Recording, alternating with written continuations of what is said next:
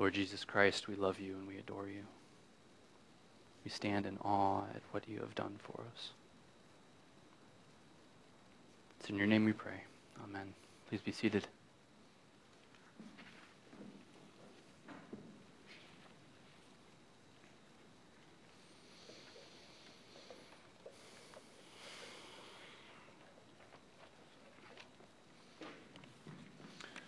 So 6 weeks and 2 nights ago, Christians all across the world in various churches and homes came together to meet to do something extremely strange.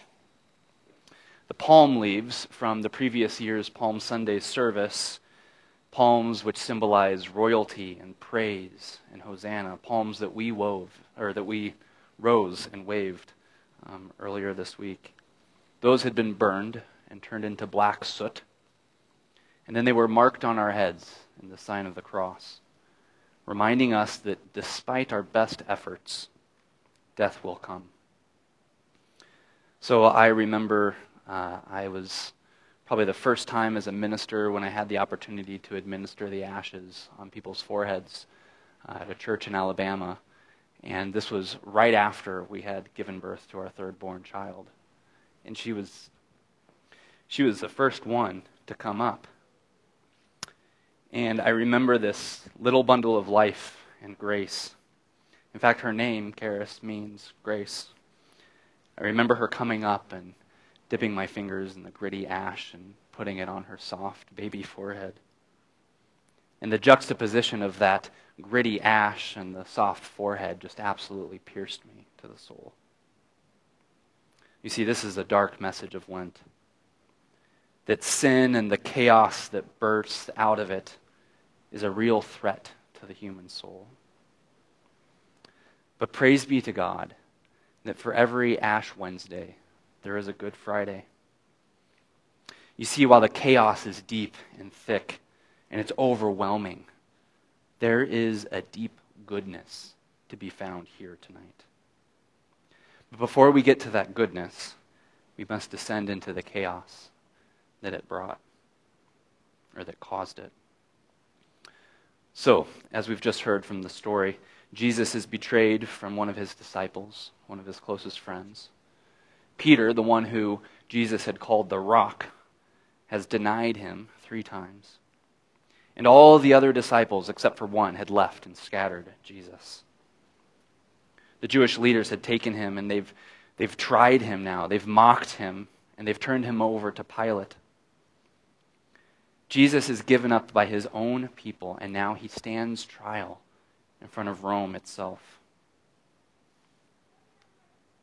Well, Pilate asks Jesus about the authority from which Jesus comes, his alleged kingship as well. And they dialogue about this. They talk about this. And at one point, Jesus looks at Pilate and he says, "For this purpose I was born, and for this purpose I have come into the world, to bear witness to the truth." And then Pilate, in cynicism or in apathy, I don't know, kind of huffs. And he says, "What is truth?" Maybe this was a genuine inquiry. And this is, in fact, the essential question that every human being is asking in the core of their soul. It is a deep, deep truth, or a deep question that we ask. In the midst of the chaos that we see, in the midst of the suffering that we experience, we wonder, is there any truth? Is there any order to this? Is there any meaning to this? We ask right alongside Pilate. And the irony of it is that standing right in front of Pilate is truth incarnate. He's looking truth in the eye. Pilate, do you want to find freedom from the struggles of power that you're facing? Or meaningless death? Or needless suffering? The answer is right in front of you. And truth speaks. He actually speaks. The Word made flesh. The one whose word brought order to the cosmos and clarity to the world. The one who brought beauty and life into the world is standing there, For this purpose I was born, and for this purpose I have come into the world, to bear witness to the truth. What is truth, Pilate asks? Jesus is the truth. He is the way, the truth, and the life. Well, Pilate then goes outside to contend with the Jews again. And the Jews are impatient with Pilate. They know what they want, and they want it so badly, don't they? And they yell out to Pilate, "He's claiming to be the Son of God." Well, this is a phrase that Pilate knows well, and it rattles him to the absolute core.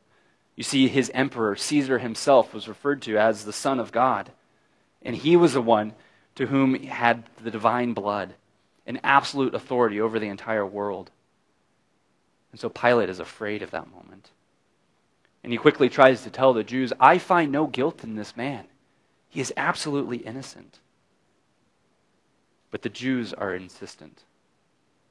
The Jews are absolutely insistent. They say, "He makes himself a king, and we have no king but Caesar." This is absolutely flabbergasting, isn't it? You see, the Jews have been hoping for freedom from their Roman oppressor for centuries. And now they bow to Caesar? Now they say that Caesar is where their allegiance lies? Well, some things never change. First, it's the golden calf. Then it's the Asherah poles and the Baal worship. Now they're pledging allegiance to Caesar himself. We have no king but Caesar, they say. And so I think through this, they reveal their actual allegiance is to no one else but themselves. Have they forgotten Yahweh entirely? You know, these stories of Holy Week, it's easy to see ourselves inside of them. In fact, if you were at Cross last night, Dennis said that same thing. We read these stories and they're absolutely heartbreaking because we see ourselves in them. Like the Jews, we stand there with a veneer of righteousness. Others might find us admirable or spiritually superior, but beneath it all, we use our religion when it's convenient to us, don't we? When truth actually shows up, we rationalize or argue it away. My sexuality is my own business and no one else's, maybe we say. Or the poor and the refugee, they deserve to suffer in the way that they do. I don't need to open my home to them. You see, religion can easily be but a veneer. Or we can stand like Pilate. We've been mystified by the reality of Jesus himself. And perhaps we've had moments of the sublime. Our consciences have been pricked. But ultimately, it's the voice of others who come and steer our decisions. We have our reputation to uphold, don't we? So rather than pursue the truth, we succumb to the peer pressure. But maybe we stand like the disciples. We've been following after Jesus in his footsteps for years and years. We've listened to his teaching. We've dined with him. We've even seen him work in miraculous ways. But when the fear and the confusion comes, we quickly flee and hide. You see, it's easy to see ourselves in the story. We see the sin that flows from our own hearts, and we see the chaos that it creates around us in our world, and that chaos consumes us. And it's at the hands of this chaos that Jesus is handed over and crucified. He's beaten, he's mocked, and then he's hoisted high upon a cross. And then the chaos consumes him too. Or does it? You see, from the cross, Jesus cries out in a loud voice, "It is finished." And immediately we're reminded of what he said earlier. For this purpose I was born. For this purpose I have come into the world, to bear witness to the truth. And it is finished. Truth prevails. Here, sin finally comes to an end. So why is Good Friday called good? Because this is the night in which all that the prophets had foretold comes to its fruition. This is the night in which the Father's will is finally accomplished. Here, on this night, this is when sins are forgiven and death itself is put to death. Just as all things were called into existence through the Word, now all things are brought to their finish by the death of God's Son upon the cross. It is finished. And from that death of Jesus flows the fountain of forgiveness. We see water that washes away the depths of guilt and the darkest of sins. We see blood that provides the richest of life and the fullness of joy. And this fountain never runs dry. So, brothers and sisters, I invite you to cast your cares upon the cross.